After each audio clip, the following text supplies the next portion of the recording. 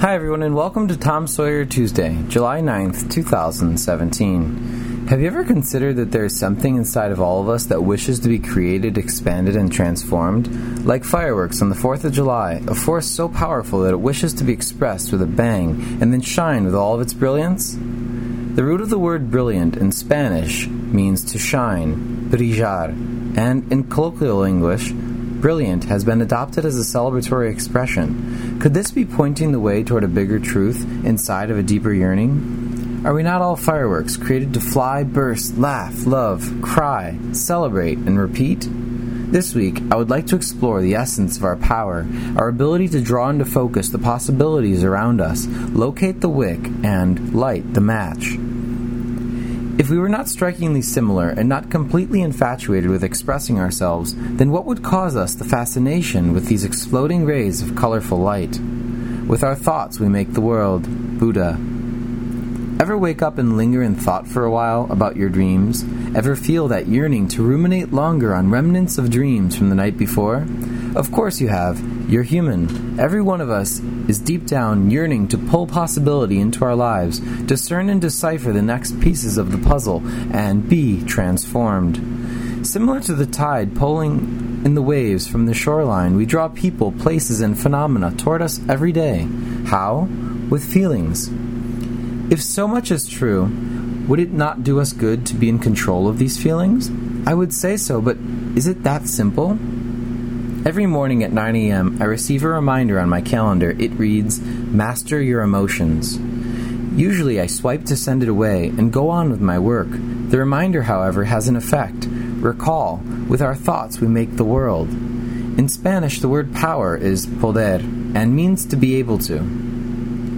If we are all yearning to be able to light our fires, live our passions, and be an expression of greatness, then we need to be able to do things in a certain way.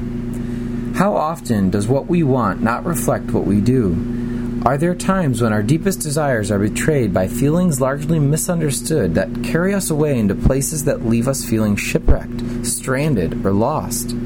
Is it not safe to assume that this tide of illusion is not fear? The enigma of this emotion is luckily undermined easily as the understanding of one thing. Fear is unconscious. Power and purpose are conscious. Fear stagnates while power and purpose propel. Fear is uncertain. Power and purpose know. Being able to locate the wick, light the match, and make the firework fly is to be able to channel what wants to be expressed with what is brought into action. To be able to feel happy, for example, is an expression of power. To be able to love and feel love is also a manifestation of power. To be able to feel fear is also a manifestation of power. However, if we notice one power serves us, while the other exists as a threat to our well-being, how able can we therefore become to shift our feelings into places of possibility that serve us and our higher purpose? A friend of mine recently asked me to imagine that all of the money that ever existed, will ever exist, exists right now. It's all up to your ability to imagine this to be true, he said. The key is in finding the correct teller to make your withdrawal. If money represents possibility, and possibility represents our ability to be able to do something in a certain way, then what's standing between us, the match, the wick, and the fireworks? Well, space, I suppose. Like millions of Americans all over this great country on the 4th of July, they position the fireworks, light them, and then run. In other words, they set an intention, and then they take action. Not only do they line up the dynamite, but they light it and watch it fly into the sky.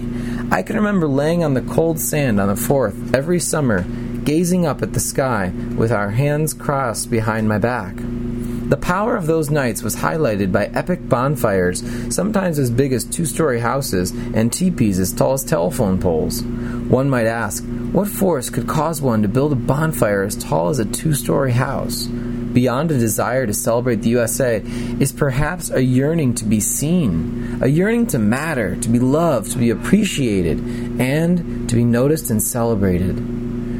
We go to great lengths to be powerful in life, and we yearn to show this power through the things we create.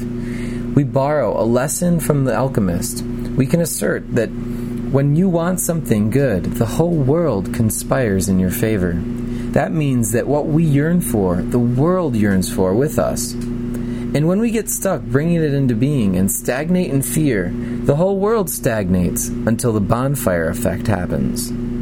About 2 weeks before the 4th of July, everyone along the beach builds their bonfires.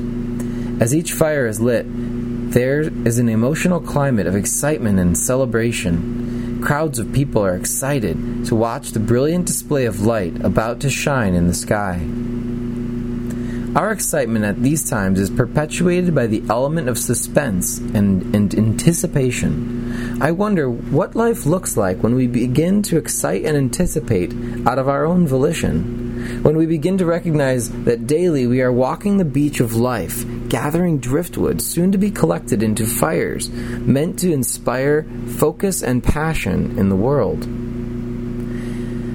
When we begin to realize that fireworks we set off together on the 4th of July everywhere are symbolic of the brilliant ideas we've been shelving the other 51 weeks of the year.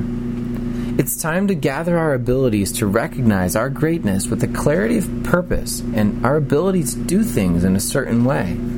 If not for ourselves and for others, because just like on the 4th of July, when the first fire lights and the first fireworks fly, the whole world wants to celebrate together. And the eruption of love, laughter, excitement, and inspiration is just about as pervasive as the sun on a cloudless summer day. To summer, sun, light, and sky, and to the creation of what we deeply desire to be created, expanded, and transformed. Our desire goes deeper than we know. Yours truly, Nathan. Get lost to find yourself. And as always, thank you for listening.